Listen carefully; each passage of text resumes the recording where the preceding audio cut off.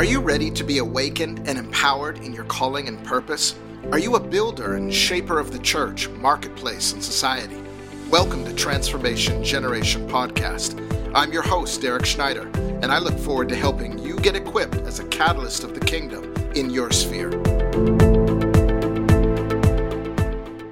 Hello, everybody. Welcome to the broadcast today. We're going to be talking about, for the next few moments, how to partner with Holy Spirit to break those habits.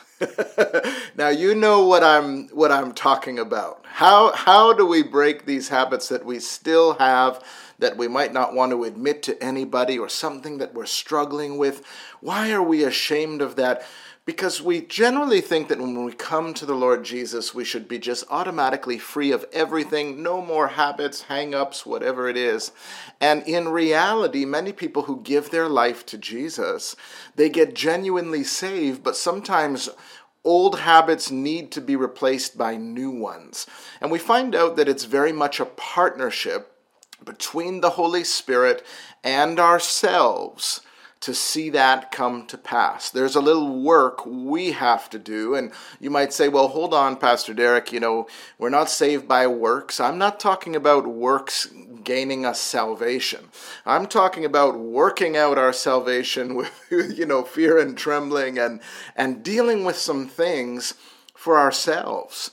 For example, a very small example, but how we partner with God. Holy Spirit wrote the Bible, but we can't just take that Bible and put it on our heads and say, fill me with the word, Lord. No, we have to carve out time in our busy schedules and actually read the Bible that Holy Spirit wrote for us. So there's a partnership involved. We know that we can barely do anything in the Christian life apart from the Holy Spirit, and He is the agent of our sanctification.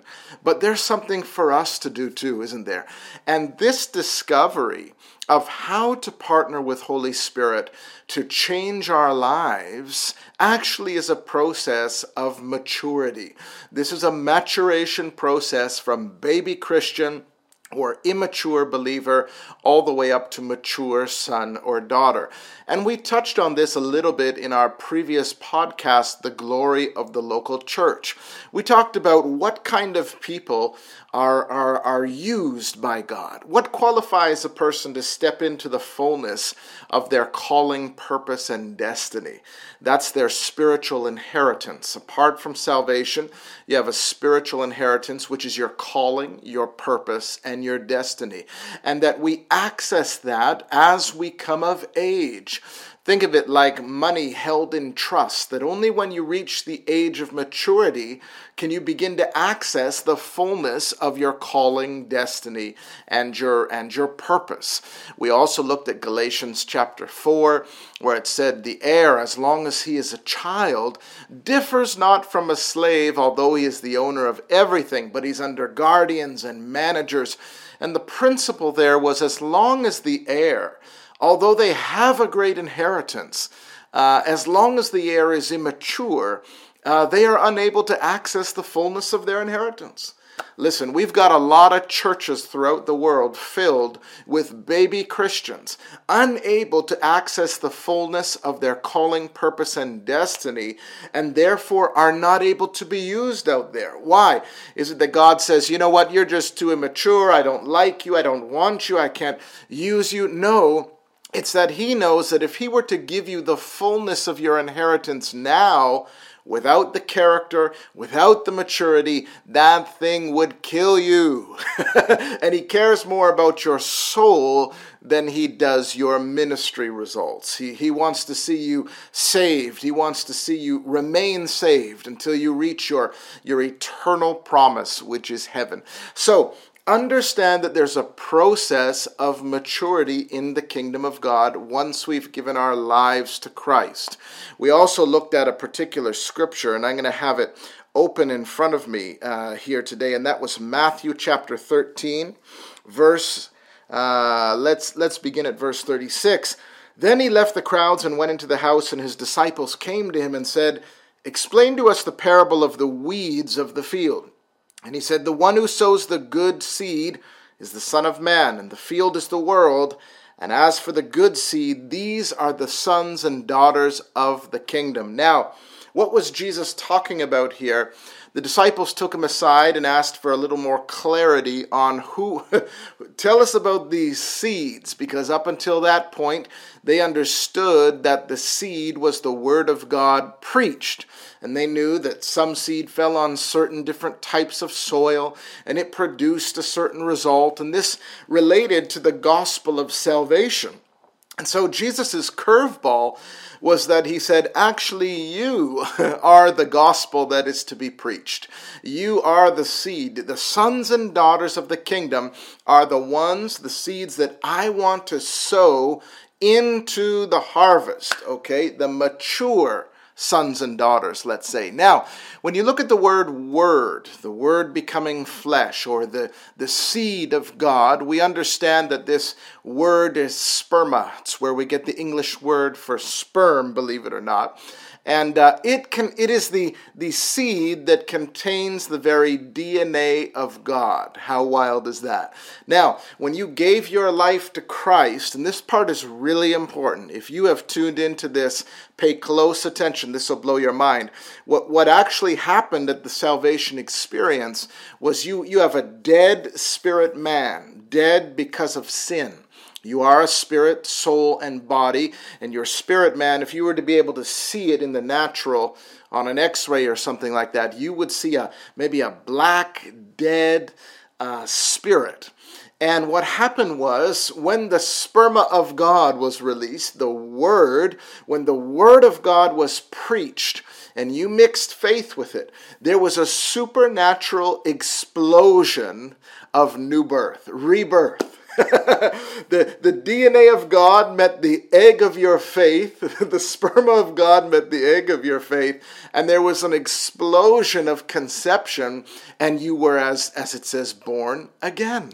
That's why the scripture says you're a new creation in Christ Jesus. You literally have been born again spiritually. How powerful is that? Salvation isn't just a prayer you pray, or you convert to some style or philosophy of thinking.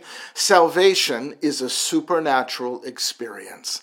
And the new birth is when the word is preached, you mix faith with it, and then there's an explosion of new life, and now you are children of your Father. Now you have a Father, your heavenly Father, and guess what? Because the word came from him, the sperma, you now have God DNA flowing through your spiritual veins. How cool is that? Just wherever you are right now, just confess, I have God DNA. You have God DNA flowing through your spiritual veins. Now you have access to the nature of your Father. That's why the scripture says you have a new nature. The scripture even says we have been made partakers of the divine nature. I wanted to reference that properly, but you have been made partakers of the divine nature. That's a fancy way of saying you have been made partakers of the God nature. Now you have a new nature and let's say a potential. When I say nature, I'm talking about your desires and bent are different. I heard someone once say fish swim, birds fly, sinners sin. It's in their nature. We have these things that are natural to do when we have a certain DNA flowing through our lives. So when you come through Jesus Christ and you receive salvation, there's been a supernatural explosion of life, and now you have a nature that is after God's nature. You don't want to sin anymore, and you have the Holy Spirit working on you to help you not to sin anymore. The desire is there, the faith is there, the opportunity to receive forgiveness is there, but sometimes dealing in this world and in our flesh suit that we're wearing, sometimes, like Paul said, I don't do what I want to do, and I'm not doing what I'm supposed to do. this body, when can I be done away with it? We're still dealing with habits and different things that need to be broken for us to come into maturity as mature sons and daughters. And so salvation is the beginning of the growth process. We need discipleship. We need deliverance. There are things that need to happen for us to come into maturity as sons or daughters and be able to access the fullness of our spiritual inheritance, which is our calling, purpose, and destiny. It's a maturation process. Now, how do we do this? We have thought for years that simply church attendance, attending church once a week, 2 hours on a Sunday morning, that would do and supply everything we need to grow into the image of the Son, and then we'll get Son results. But we've discovered that you actually need a whole lot more than that. You need Holy Spirit's help, and you need to partner with Him in the area of disciplines. Let me give you point number 1 today, which is the Word of God. This is the process of maturity, the process of becoming a mature son so you can step into your calling, son or daughter. The Word must be digested by the child. The Word of God must be fully digested. That's different than just tasted, isn't it? It's different than just tasting. Taste and see that the Lord is good. But the Word of God must be more than sampled. It must be digested and processed. So the Word must be digested, not just head knowledge, but the Word must actually become flesh. The Word that contains the DNA of God. You see, we now, as new creation in Christ Jesus, have access to God's nature. That means if God, your Father, is a joyful God, peaceful God, loving God, we have access to the supernatural peace. We have access to supernatural joy. We have access to supernatural love that is not of this world. When we make the Word become flesh in us, when we really cultivate that DNA, we actually have access to all that is the personality and nature of God. For example, my earthly father, he used to tell some pretty bad jokes. It wasn't that they were perverse or something, they just weren't that funny.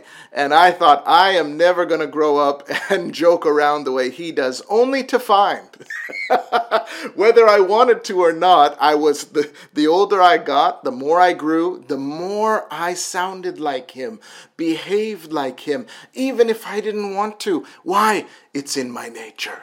It's His DNA flowing through my veins. So in the same way as you grow and are maturing in Christ, you have the DNA of God the Father flowing through your spiritual veins. You can access His joy. You can access His supernatural love. You can access His healing power. You can access all that God has as part of His nature, His image and likeness. All the way back as far as the garden, you actually can access, but there's a process to growing in this maturity. So as I said, number 1, the Word, sperma of God, must be digested, not just head knowledge, but the Word must become flesh. It must make its home in you. The Word must become so much a part of you that it does the work of transforming you. Amen. When you fight against sin, you will lose every time in your own flesh. But when the Word of God is so formed in you, been so digested, it's so become flesh, the Word in you will fight against sin. That's why David said, "Thy word have I hidden in my heart, that I may not sin against you." It's the Word of God that deals with sin. It's the Word of healing, the Word of God as it pertains to healing, that heals the sick. It's the Word of God as it pertains to love that flows through your words and your actions and touches people's hearts. When the Word has made its home in you, it goes where you go and ministers through you. Can you say amen? When you can get that Word digested and hidden inside of you, going from head knowledge to heart knowledge, that's when it begins to express itself through you, and people don't know where you end and Jesus begins. And you can rightfully say to people, if you've seen me, you've seen my Father. It's the same nature, same DNA. So we've got to be willing to digest it, not just taste it. Now, when I ate an apple this morning, I could have just simply tasted it and then spit it out, thinking that this whole thing is about something just tasting good. But instead, I chose to swallow it, and it began a process, because I understand the purpose of eating. The purpose of eating food is not just for taste, but it's for growth. So when I tasted of the apple, I chewed it. It went through a process in my mouth that I did very naturally, then swallowed it. It went down into my stomach, where it began a process of digestion, and the nutrients and life of the apple that my body needed began to be sent to the four corners of my body, and the waste is eliminated. This is a process. And in the same way, we need to treat the Word of God this way. We need to treat sermons this way. We need to treat Scripture this way. Have you ever wondered why you could grow up in church and hear so much of the Word, or go to Bible college, even as good as Bible colleges are, but you could go to Bible college and learn and get all this head knowledge, but if it doesn't get digested through a process that is partnered with Holy Spirit, then what use is it? You know, it says very clearly in James that we're not just to be hearers of the Word, but we're to be doers of the Word. And the original language there, the book of James is speaking to a Greek-minded culture that were just interested in hearing another lecture, hearing another sermon. They had no intention of applying it to their lives, digesting and processing it. And it says that that's like auditing a course in the original language. If you do the deep study on that particular passage, it's like auditing a course but not getting the credit. It's like attending university, paying the money, spending the time, but not getting the credit. Such is the person who hears the word but doesn't make it become flesh to apply it to their life to get results. This is a result-oriented gospel, guys. That's an actual scripture that's commanding us to do it this way. Well, that sounds like some of us in our churches today, doesn't it? The way we will gather just like the Greek-minded people of that day, they gathered in an amphitheater. We'll gather in a church, and we will listen to the lecture, the sermon. We'll shout amen, go out to lunch, discuss it, but have no intention of applying it or making it become flesh in us. Let me explain this to you.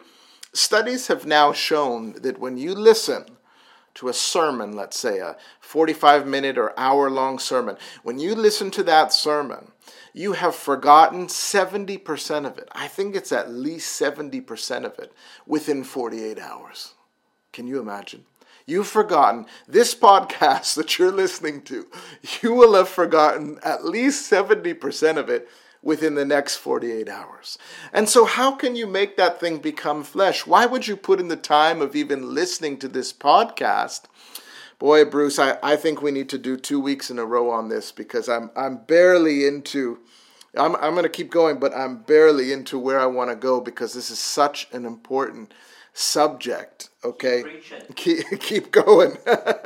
So when you're taking in the word, and can you imagine, within 48 hours you've forgotten 70% of it. So you're taking the time to listen to this podcast. You're going to church every week. You're hearing someone preach, and you're gaining maybe 30% result from the time you're putting in, like auditing a course but not getting the credit. Isn't that fascinating? So what do? How do we change our lives to make the word so become flesh in us that it begins to minister through us? Let me explain that to you, okay? I'll use this illustration. When I was younger, and when I first went into ministry, my mentor, I was listening to his sermon tapes. Back then it was tapes. And I had the tape cassette, the tape deck in my little red BMW sports car, And I would listen to his tapes over and over again because he said to me, Derek, if you really want to take the word and make it become flesh and have it live out through you, you need to listen to each message 4 to 7 times. 4 to 7 times on one sermon. 4 to 7 times. And so that's what I did. I would listen to the tape on repeat. And you know what? I began to notice something that would happen. Because I had a whole digestion process that I did with even just a tape. And I noticed something would happen when I would listen to it the first few times. The first time, I was mostly inspired. I had inspiration from what I heard, but I wasn't necessarily transformed by it.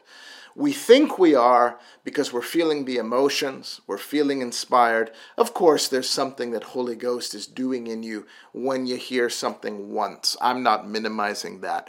But the real inner transformation, where your life is different, where certain habits are broken, where you are changing and your behavior is changing, your personality is changing, you're beginning to be conformed to the image of the Lord Jesus. That takes digestion and process of the word, even by utilizing repetition. So I was really meditating on these sermons. I was listening to them on repeat, and I found the second or third time, guess what happened? I heard things I did not necessarily hear the first time. I'm thinking, wow, I didn't hear that the first time. The third time, I'm hearing other things I didn't hear the second time.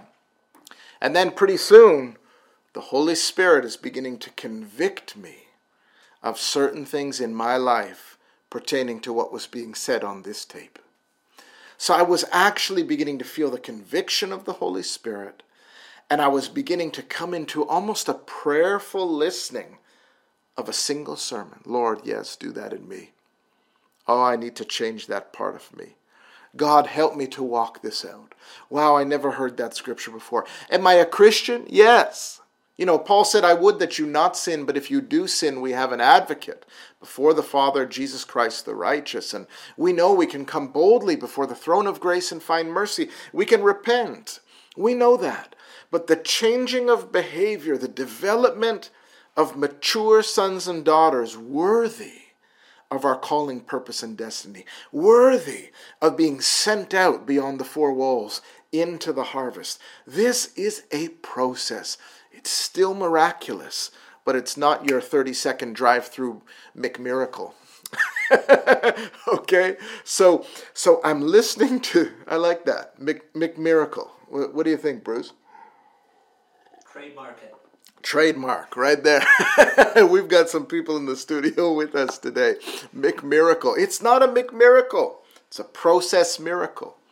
Like Jesus talked about, the seed that becomes the great tree. And you begin to discover that things that are truly kingdom grow by incremental process. Of course, sudden miracles and healings are part of the kingdom. But the work of transformation, total transformation, oftentimes, I'll say oftentimes, is a beautiful miracle process. It's why a baby, no matter how great the anointing is in your conference, a baby takes 9 months before from conception to birth, okay? Because it reveals the value of the growth process, the value of that thing. So you pay a price for this. So I was listening to the sermon over and over again, and I found I was hearing things I didn't hear before. I was now repenting of different things. And then I would bring that tape. Once I had heard it around 4 or 5 times, I would bring that tape into the house, from the car to the house. I'd put it into the tape deck. And I would listen to it, and this time I'm taking notes. I'm taking notes and writing down those key things that really spoke to me. And I've got the notes there. And then I'm reviewing the notes. And eventually I would take this digestion process all the way from the first time I heard the tape, all the way to teaching what I heard. And that's a sign of true mastery, they say. When you're able to teach effectively and represence what you had heard on that tape, you find out that somewhere along the line, the word that was preached in that sermon went from head knowledge and dropped into heart knowledge, and it begins to live through you. Now you're beginning to live out that word without having to really strive for that. That thing is beginning to live through you because it's so become a part of your spiritual DNA. Now, if you don't think I'm right, let me ask you this question. Those who have been in church a little while, how many sermons on love have you heard? Are you loving people much better than you did 5 years ago? Some of you would say, wow, I've even declined from where I once was. Are you loving your neighbor anymore? Are you going from glory to glory? You laid hands on the sick 5 years ago. Are you seeing an increase in healings and miracles now? You see, this is all part of it. You've got to make the word to become flesh. So this brings us to point number 2, because you might say, man, sounds like hard work listening to a tape over and over and over again. Well, number 2 is you must be willing. We must be willing to apply labor and effort to the process. Remember, this is our partnership with Holy Spirit. He'll do the supernatural part. You do what you can do in the natural. Number 2 is we must be willing to apply labor and effort to this thing. You cannot become a son or daughter worth sowing until you have labored upon yourself to the point that you begin to resemble God. Remember, it's a partnership with Holy Spirit. We cannot make ourselves resemble God, but we can work on ourselves in partnership with Holy Spirit. There is a place for discipline in the kingdom of God. There is a place for even self-development in the kingdom of God. And you say, well, hold on there, Derek. Well, let me take you to the fruit of the Spirit. Did you know that one of the fruits of the Spirit was self-control? Not God control, not God controlling your life for you, but self-control or self-discipline. One of the fruits of Holy Spirit's work in your life is self-discipline. The ability to control yourself. The ability, even I would go as far as to say, to adhere to certain disciplines that allow you to grow in God. And all of this in partnership with the Holy Spirit. So we must be willing to apply labor and effort to this thing, just like I did with the tapes. And you know what? I've got so much to say on this subject.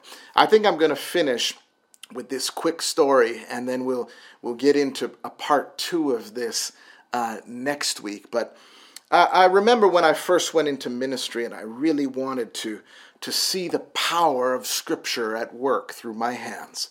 I wanted to see the sick healed. I wanted to cast out demons. And I had grown up in church, and so I had heard these scriptures. I had seen people do these kinds of things. I'd seen a few healings and miracles, but never really through my own hands. And so I told the Lord, when I go into ministry, I want to lay hands on the sick and see them recover. So I began to pray for the sick.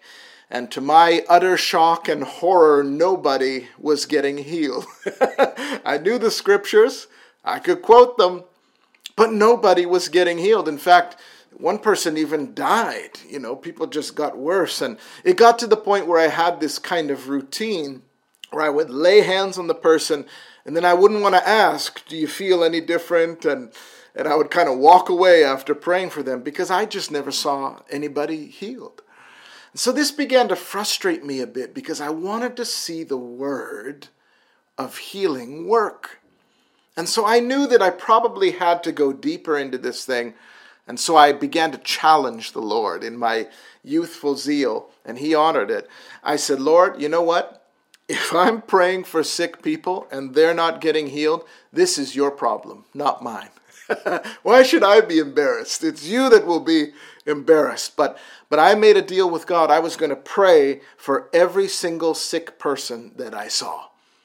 And I was going to put God to the test on this. And it's his reputation at stake. Now, I didn't just do that. I also began to read through the New Testament, and I would highlight in purple every faith scripture, every miracle, healing scripture, deliverance. I was highlighting all of them until the point where I was just only reading the faith, miracle, and healing scriptures out of the New Testament, because my reasoning is, what good is it to read the rest of the Bible if I can't get the healing scriptures working? So if they don't work, well, what's the point in studying the rest of the Bible when I haven't mastered this yet? And I began to read those scriptures and meditate on them every day. And do you know, later on, I went on to make a book out of that called The Little Book That Moves Mountains. It'll be available, at some point. We're still getting permissions from a particular Bible publisher to use all these scriptures in one place, sort of a how to heal the sick book, and we're going to be releasing that. But I was reading those every day. I would even take some of them and write them down on a cue card, and I would carry that cue card around in my pocket, and I'd be reading them each day and praying for every sick person I saw. Now, the way growth works is I didn't see an immediate result. So I had to keep pressing in to get the word of healing go from my head to my heart. This took time. This took processing. This took laboring. This took digesting. This was a process that God was doing in my life. And you know what? I can't exactly tell you when it happened, when that word of healing dropped from my head down into my heart. But at some point, it made its way from head to heart, and it began to do the work of supernatural healing through me. Now it wasn't just my hands trying to get somebody healed, or my in the name of Jesus, trying to get people healed. Now there was the supernature at work. We have been made partakers of the divine nature. Now the word that had been the word of healing started to become flesh in me, make its home in me, and express itself through me. One girl was nearby in a library. She had a brace on her arm, and I did what I told God I would do. I went over and I asked her if I could pray for her. She said yes. I laid hands on her.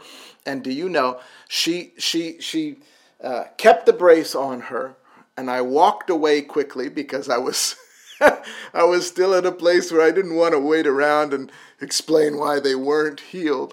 So as I was quickly getting out of there, as was my custom, suddenly I heard her say, "Oh, I feel heat." This is right in the library. "I feel heat." And I turned around, and nobody was more surprised than I was. And she began to take off the brace. Was it me that made her arm feel that heat? No, it was the word of healing flowing through me. Was it me that said, "Take off your brace and do this and test it"? No, the word of healing was so powerfully working through me when I laid hands on her that it compelled her. She believed she was healed. And she took off that brace, and you know what? She was completely and miraculously healed. Again, nobody was more surprised than I was. But the word was doing the work of healing through me. The word that was digested and processed was doing the work through me. I wasn't striving for it.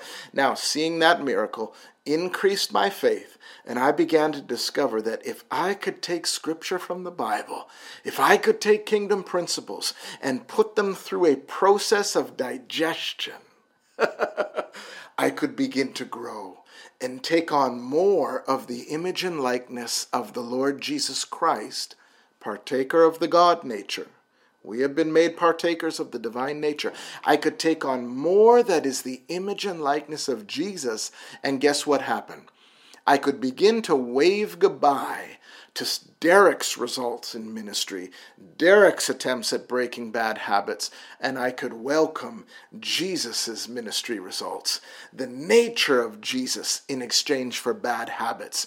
Things began to break off. My personality began to change. I began to smile more. And you know what? I'm just going to talk about this with you next week. We've got to do a part 2 on this podcast, because as you begin to set up your own process and digestion system in your life, Holy Spirit will be so attracted to that, you will find a divine partnership, and people will no longer recognize you. They'll feel if they've seen you, they've seen the Father.